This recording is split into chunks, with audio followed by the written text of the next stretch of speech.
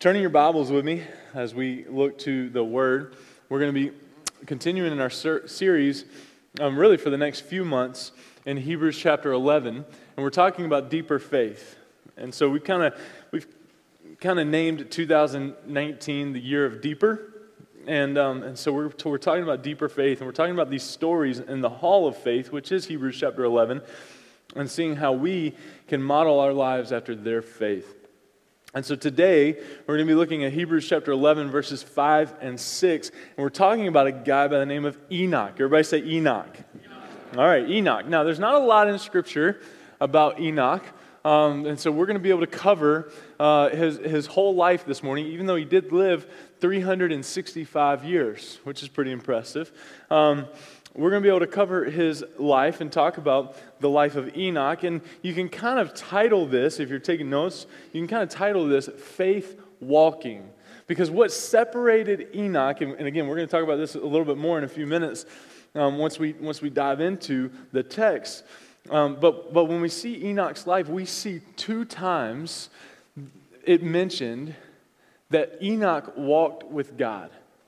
Enoch walked with God, and that's going to be really important. And as I was thinking about that this past week and kind of preparing for today and thinking about, walking with God and how important it is to walk with God, I was thinking about a time a few years ago that I was putting together a dresser. And I was putting together a dresser, I think it was from IKEA. You can always remember where the furniture is from based on how frustrated you were when you were putting it together. Right? And so I got really frustrated this night, so it had to be IKEA. And in the instruction manual, thankfully they have those pictures, right? And so if you're anything like me, I can just talk about me. I'll confess about me, okay? I look at the picture enough to kind of get a gist of what I'm supposed to do, right? And then if it's confusing, I'll read a little bit, maybe a sentence or two, until I have an understanding generally, again, just generally, of what I'm supposed to do. But the details don't really interest me, And until there was a detail on step 4 that I read over or glazed over that comes back to bite me on step 27. Has that ever happened? Okay, so in this particular time, I see those hands. That'll be our summer small group as a support group for IKEA furniture. Anyway,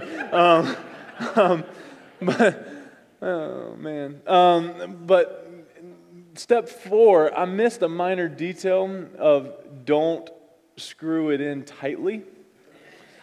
You're supposed to leave it loose because on step 27, when you put everything together, you're supposed to have a little bit of give, right? You're supposed to have a little bit of give so that the thing will go together so that then you can tighten everything down. Well, a couple hours into step 27, Kristen finally came in the room and went back through and read step 4.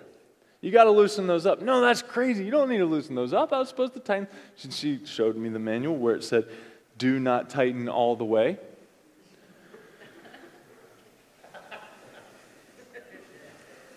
Bless her heart. And so now there's a dresser that was influenced to go in a way that it wasn't intended to be influenced to go in, that has a mark that you'll never see because I'll never tell you which dresser it is in my house. But every time I see that dresser, I know that on the back of that, there's a hole in it because I didn't follow the directions the way I was supposed to. I remember hiking Mount Washington for the first time and went with a couple guys in the church. And let me put it this way: if you've ever hiked before, you'll know exactly what I'm saying, especially if you've ever hiked a mountain like Mount Washington or something like that. It's important to go with somebody that's done it before. I'm a firm believer in that. And so I went with somebody that had done Mount Washington. I think this was like his 40th time. So I felt pretty confident, right? I felt pretty confident that I was going to find my way somewhere important. And so, but the part that you'll understand if you've ever been hiking before, some of us were a little more prepared for the hike than others. You guys picking up what I'm laying down there? Okay.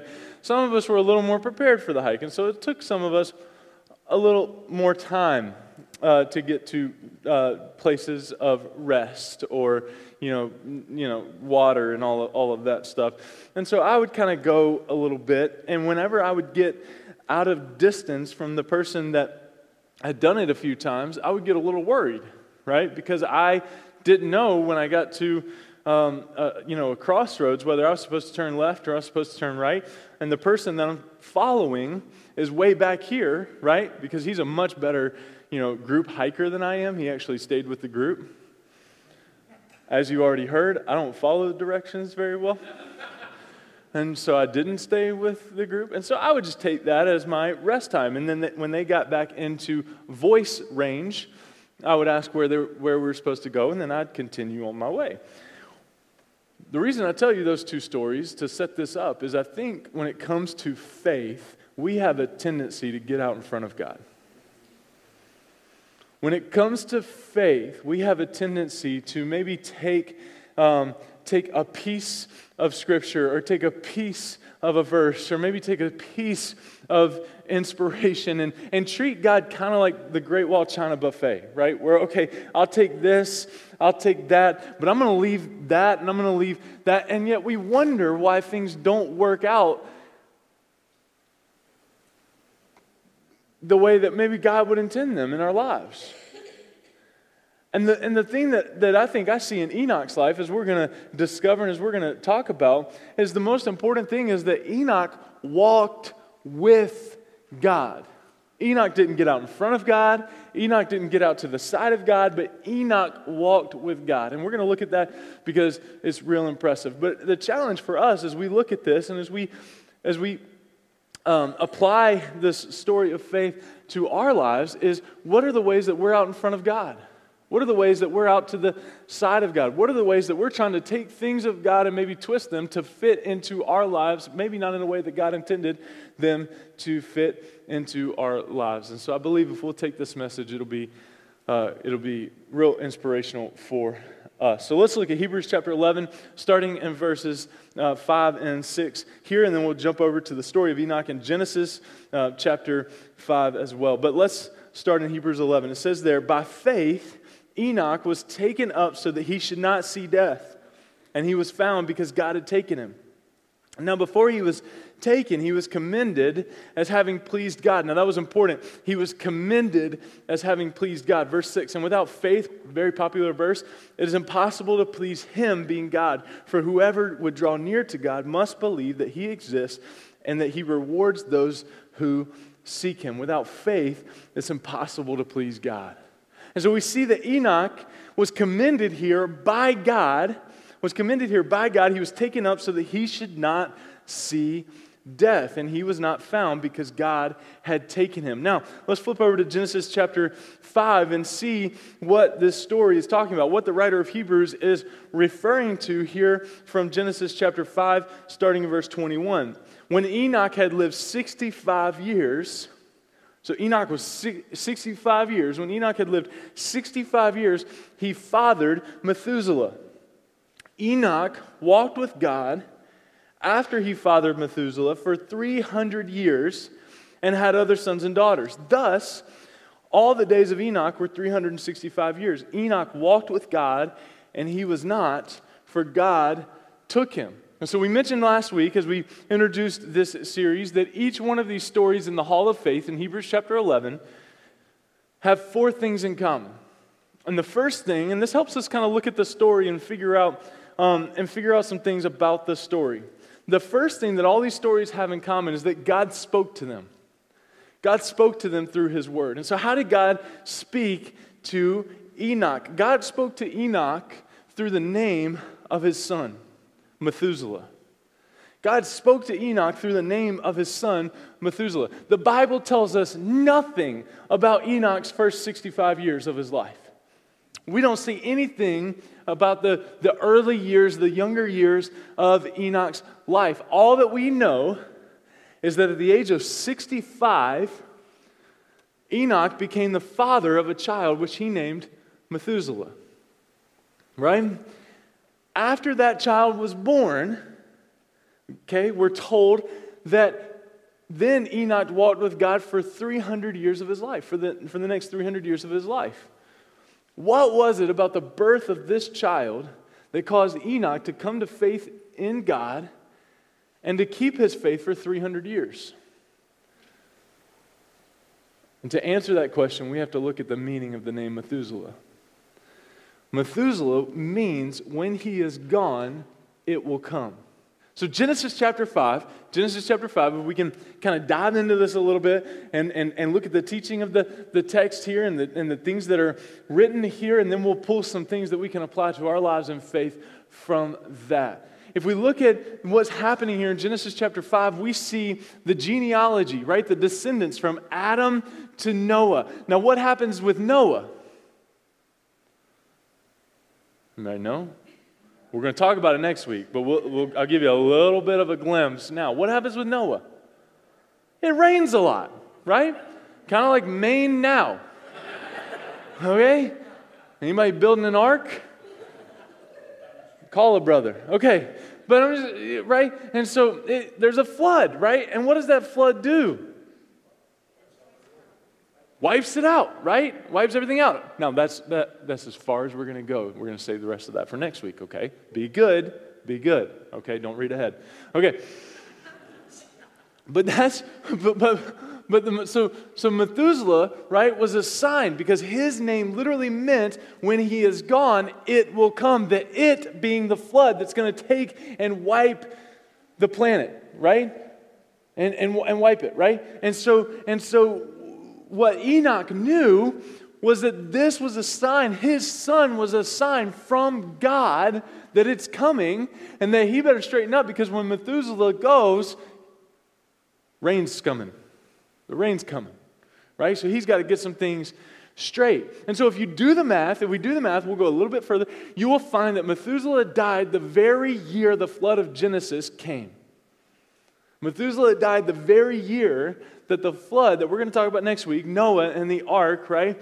Or as you may know it today, Evan Almighty. Just kidding. That was horrible. Bad pastor. Okay. Enoch was made to understand that the death of his son would signal the destruction of the world. That's how God got Enoch's attention. God spoke to Enoch through the birth of his son named Methuselah, knowing that when he is dead, it is going to come, the destruction of the world. The death of his son would signal the destruction of the world. That's huge. Now, that takes this little story, quote unquote, right? This little story of faith that we see mentioned in the Hall of Faith in Hebrews chapter 11, it brings it to life and gives us a whole new appreciation and a whole new understanding of why Enoch would have been mentioned here in the Hall of Faith. But it doesn't even stop there. Because the second thing that all of these stories have involved is that their inner selves were stirred. Right? Their inner selves were stirred. How was Enoch's inner self stirred? He walked with God. He followed God. He was stirred through the birth of his son and all that was going to come along with that, all that came along with that, to walk with God. We see here in Genesis chapter 5, in these 3 or 4 short verses, twice that Enoch walked with God. Twice. Which meant he walked with God. Right? And his walk was so commendable that it's mentioned here twice in Scripture that he walked with God in these few short verses. And then we see the third thing that all those stories in the Hall of Faith have in common, that they obeyed God. How did Enoch obey God? Enoch obeyed God for 300 years. 300 years. Can we just stop and think about that for a moment? Because many of us, struggle to stay committed to something for 300 days. 300 minutes. Right? Like I woke up yesterday morning and kind of looked at Kristen and I was like, hey, I'm running an event at the end of the month. I should probably be more cautious about what I eat between now and the end of the month. Right? Let me tell you how long that lasted. Last night we went for ice cream. And then at the end, because I was justifying it, right? I'm like, all right, this will be my one cheat thing for the weekend. But then I remembered my stinking daughter turns 11 tomorrow, and we're having her birthday party tonight with the family, and we got this big cake, and it's my daughter. I got to eat a piece of cake and ice cream for her birthday, right? So I stayed committed to that for a real long time. Because I'm already making plans for how I'm going to break that commitment that I made yesterday morning. I'm joking a little bit, but we do that with commitments, don't we? We do that with commitments, right? We do that with commitments. But Enoch, we see here, was obedient to God, stayed faithful to God for 300 years. And then God bore witness about them. That's the fourth thing that all these stories have in common. God bore witness about them. And I think this is real important because for the whole genealogy from Adam to Noah that we see here in Genesis chapter 5, Enoch is the only one that gets pointed to by God, right, under the inspiration of God in the writer of Hebrews in Hebrews chapter 11. Out of the whole genealogy from Adam to Noah, Enoch is the only one that gets mentioned. God bore witness of his faith. God bore witness of his obedience. God bore witness of his walk. God highlights Enoch. It's the only one that he speaks of. At the death of Enoch's son, the world was destroyed. At the death of God's son, the world was saved. Do you see the connection? God used the birth of that child, Methuselah, to open the heart of Enoch, and God used it to save that man's soul. It would appear that Enoch came to God under the threat of judgment, right? It would appear that Enoch came to God under the threat of judgment. But hear me. I think this is really important for us in the church today. The means that God uses to convict a person to draw them to Jesus does not matter. The means that God uses to convict a person and draw them to Jesus doesn't matter. Right? Doesn't matter. What is the prayer? Do whatever it takes. Some of you parents, I've walked with you. I've talked with you. I've met with you. I've prayed with you. That prayer, right, that you never want to pray, that you fear praying. God, do whatever it takes to draw my son to Christ. God, do whatever it takes. Right? And there's some fear in that prayer, isn't there? Because we know that whatever it takes could mean a plethora of things. God, do whatever it takes to draw my daughter to you. God, do whatever it takes. Use whomever it takes to draw them to you. To draw them to you. For Enoch, God used the birth of his son.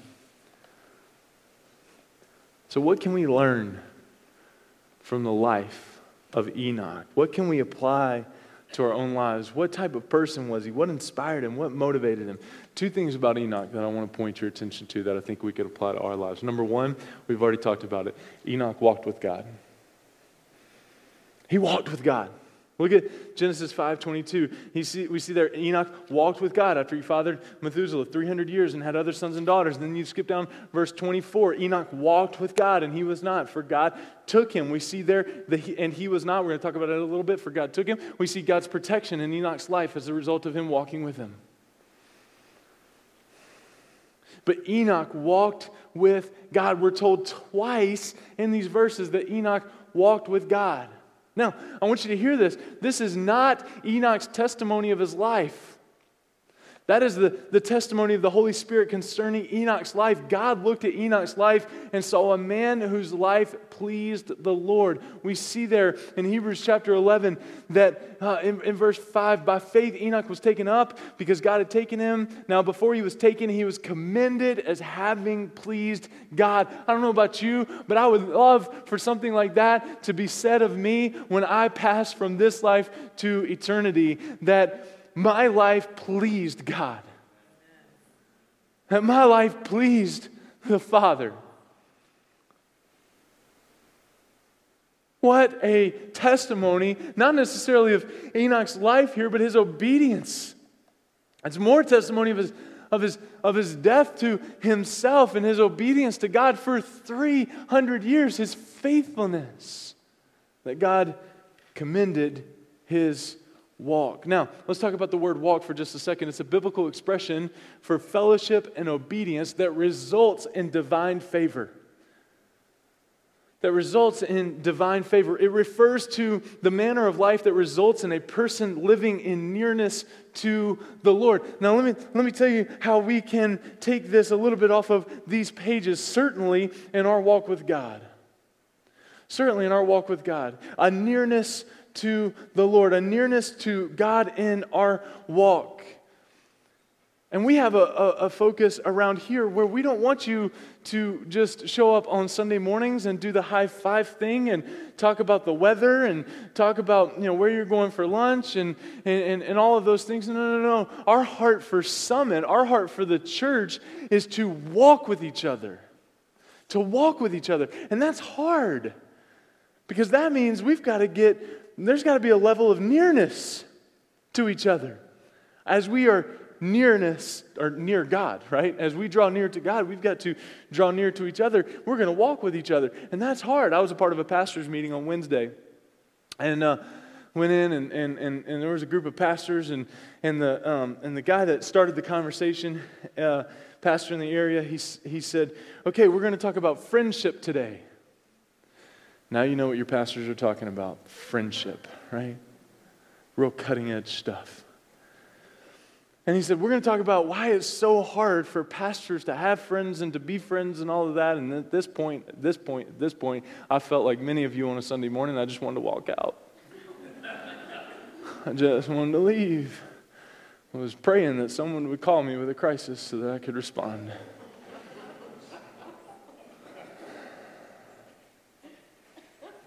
I just wanted to leave. And then he said something that really caused pause for me and really checked my spirit. He said, here's the deal, pastors. Here's the deal, guys. We can spend the next 45 minutes or so having the most boring conversation that we've ever had. Being bored out of our minds, I think he said. Or we can have an exciting conversation that leads to change and transformation. It depends on your vulnerability.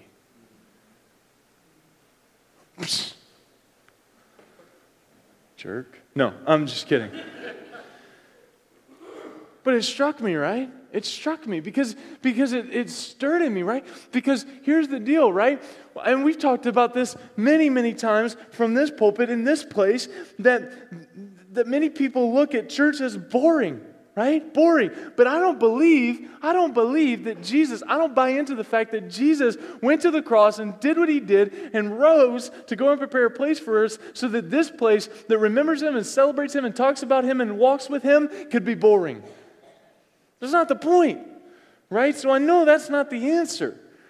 Right? But to take from this pastor, right, we can walk into this place Sunday after Sunday and we can be bored out of our minds, or it could be the most exciting part of our week. We can walk into our small groups. We can walk into our circles where circles are better than rows. We can walk into our life-on-life relationships where we walk with each other through the good times, through the hard times, through celebrations, through grievings. We can do that, right? We can do that with excitement, or we can do it going through the motions, bored out of our minds, saying, what is the point of all of this? What's the point of all of this?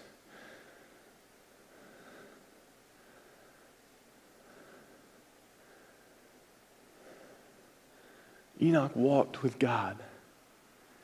Enoch walked with God, and we see that God commended him.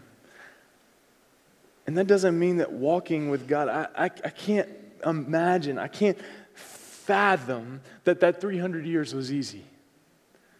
I can't fathom that 300 years was a walk in the park.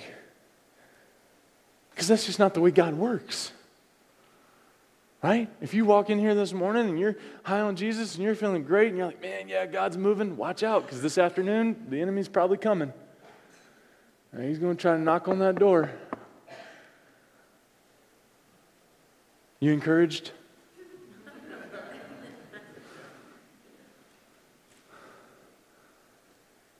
But the reality is walking's hard. Like, it'd be much easier.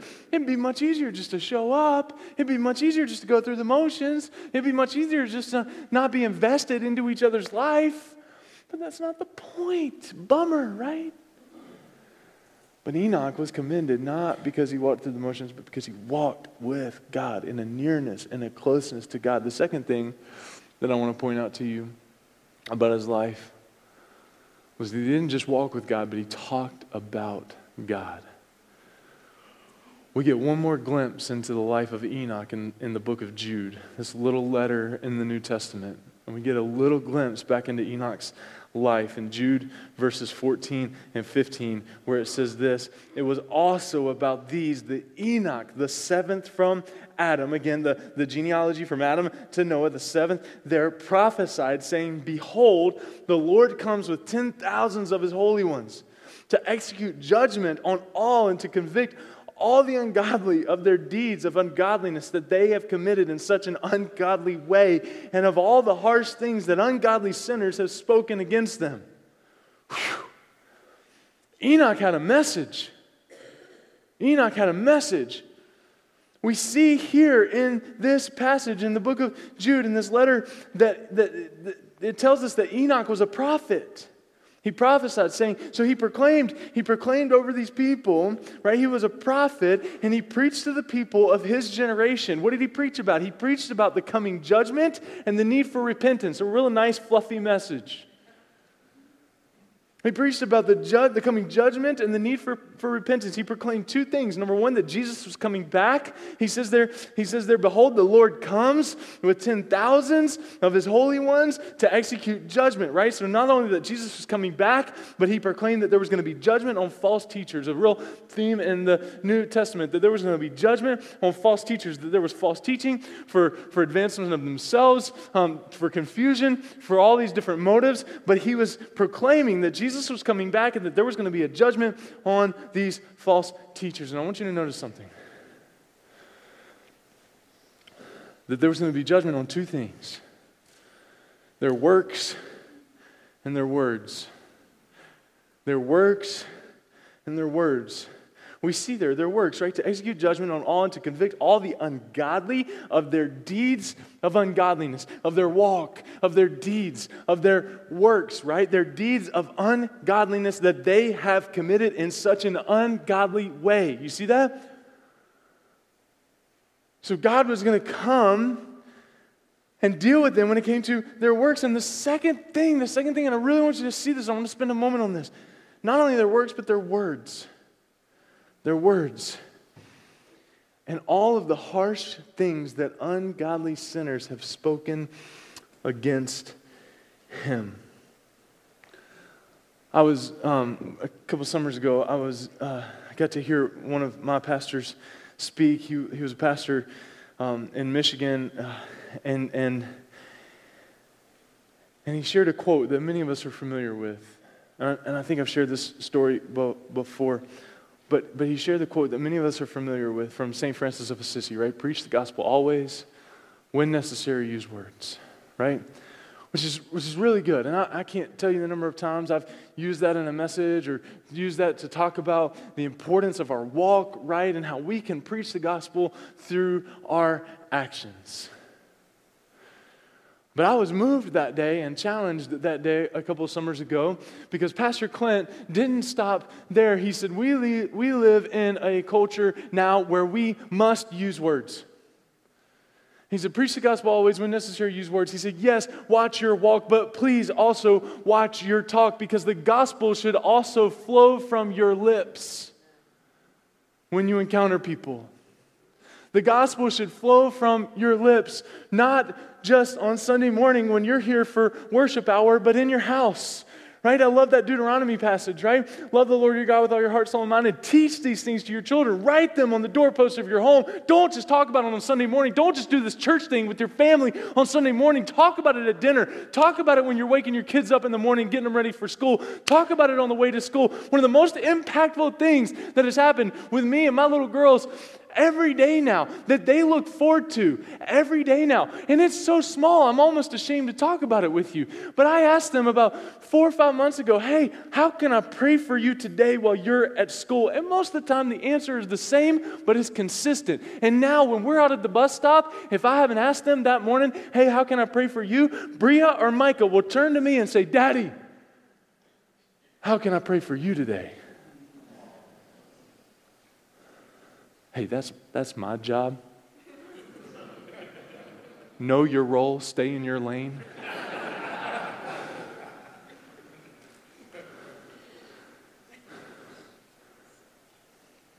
But we struggle right here. I mean, the service will get done, and chances are the first thing to come to our mind to talk to each other about isn't, hey, man, what'd you get out of that message today? Man, what's God speaking to you as a result of that message today? Man, how have you been moved to live a life of faith based on last week, right? And we struggle with the gospel on our lips, even with each other, much less out there.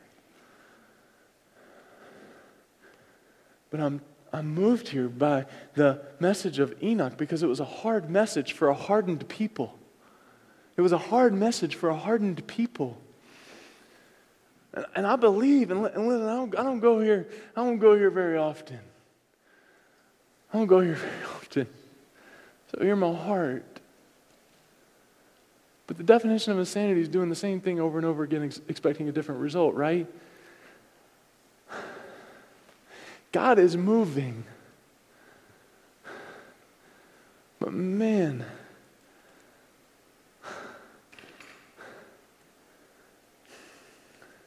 I'm overwhelmed at the thought of how he would be moving if we got some of this right. If we didn't stand in fear of every single thing we said being criticized. Or every single thing we said being ridiculed. Franklin Graham's coming to Maine. Oh man, I'm going to get in trouble for this one. I didn't say this in the first service. And I get it. So before you send the email to Dylan, my complaint department, just think about it, okay? Because he'll just delete them all. But here's the thing that's broken my heart the last couple of weeks with Franklin Graham coming. More people are concerned with whether or not he's going to be political than the opportunity to get people to the Cumberland Fairgrounds that they might meet Jesus. Like that seems to me to be a little more important. Do I not trust God with the message that he's going to proclaim through Franklin Graham? That I've got to worry and consider whether or not I should bring somebody to this thing because it might be political. Oh no, God can't handle that. Seriously.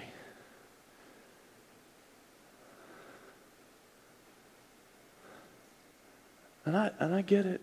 Okay, where are we at? Preach the gospel always when necessary. Use words. Please use words. Let the gospel be on your lips. Don't fear the message. Don't fear the message. Don't fear the message. Don't fear the message. Enoch walked with God. Enoch walked with God in the wicked world before the flood came, and he was able to keep his life pure. And we see there that he was taken to heaven one day and seen no more. God's protection over Enoch's life, right? But I want you to see two things in Enoch real quick as we close and we'll walk into communion, okay? I know. The first thing I want you to see is the desire. The desire in Enoch's life, right? The desire that he desired God. He desired God to walk with him, not just walk with him for a short amount of time, but to walk with him for 300 years. And then the second word there is diligence. I said in the first service, discipline, right? But diligence, right? Where does the motivation come from? What do we need to stay committed? Enoch was diligent in his walk for 300 years. And I love these two words because we see them in the life of Enoch, this desire, right? This desire. And again, it doesn't matter how the Holy Spirit created the desire in Enoch's life, because we see as a result of his son's birth, Methuselah, right? And so the fear for the judgment, the fear for the coming judgment, whether that was it or not, it doesn't matter. But we see his desires at age 65 shift for the rest of his life, for the next 300 years of his life. We see his desires shift. So what is your desire here? What is your desire with the things of God? What is the desire in your pursuit of God? I was mentioning this in the first service. I started getting these emails like once a day. I don't know where they come from. I've tried to unsubscribe like 3 times. And so if there's an IT person in here that can help me stop getting these emails, it's literally from a company saying, do you want to stir more desire and passion in your church? Order these LED lights.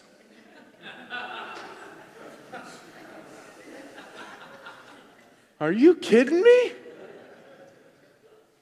Like that's what we're about now? We're stirring desire and passion for God through LEDs? Are you kidding me? That's what this has come to, is light bulbs? We guarantee people will be stirred to God more through these lights than any others. I could literally show you the email. I just deleted one yesterday.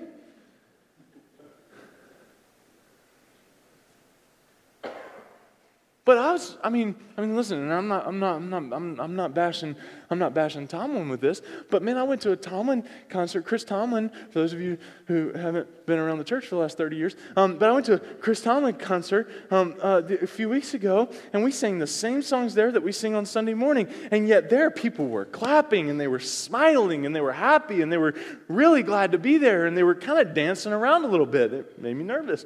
They were raising their hands and all of that, and yet I get here on Sunday morning, and we're singing the same songs, and it's like this. Will they please stop singing? This is so long. And I'm like, maybe there's something to the lights.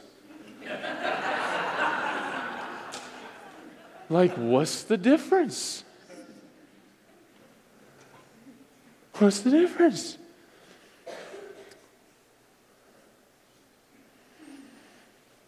When you come, why are you here? What's the desire? And the diligence. That when you come, you give it everything.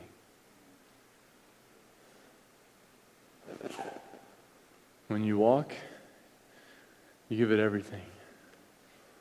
That's what frustrates me about professional sports. You notice something, those of you professional sports followers, particular right now, right? We've got NBA playoffs and hockey playoffs.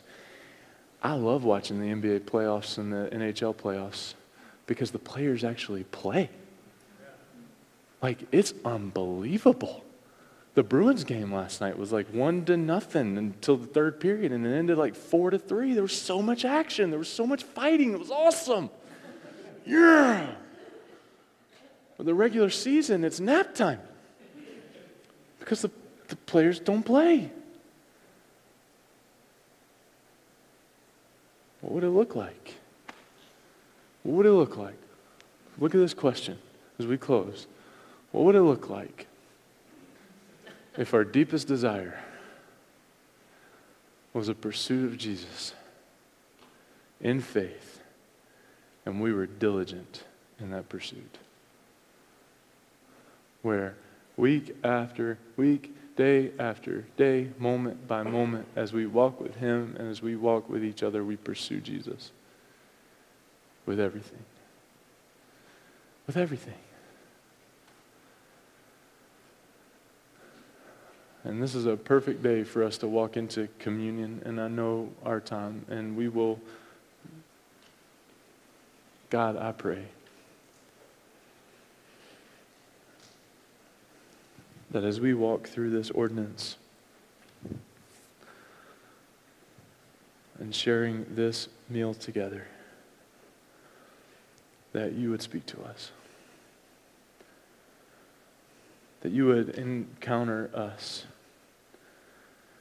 God, that like Enoch walked with you, we would walk with you. Like he talked about you, we would talk about you, that your gospel, that your good news, that your truth would be on our lips. And God, I thank you that we can look to a Savior. I thank you that we can look to Jesus and see desire and see diligence modeled for us. And God, that we are in that. God, that we are part, that we are the desire, that we are part of his pursuit. I thank you for that, and I pray that that would be on our hearts and minds as we walk into this time. In Jesus' name.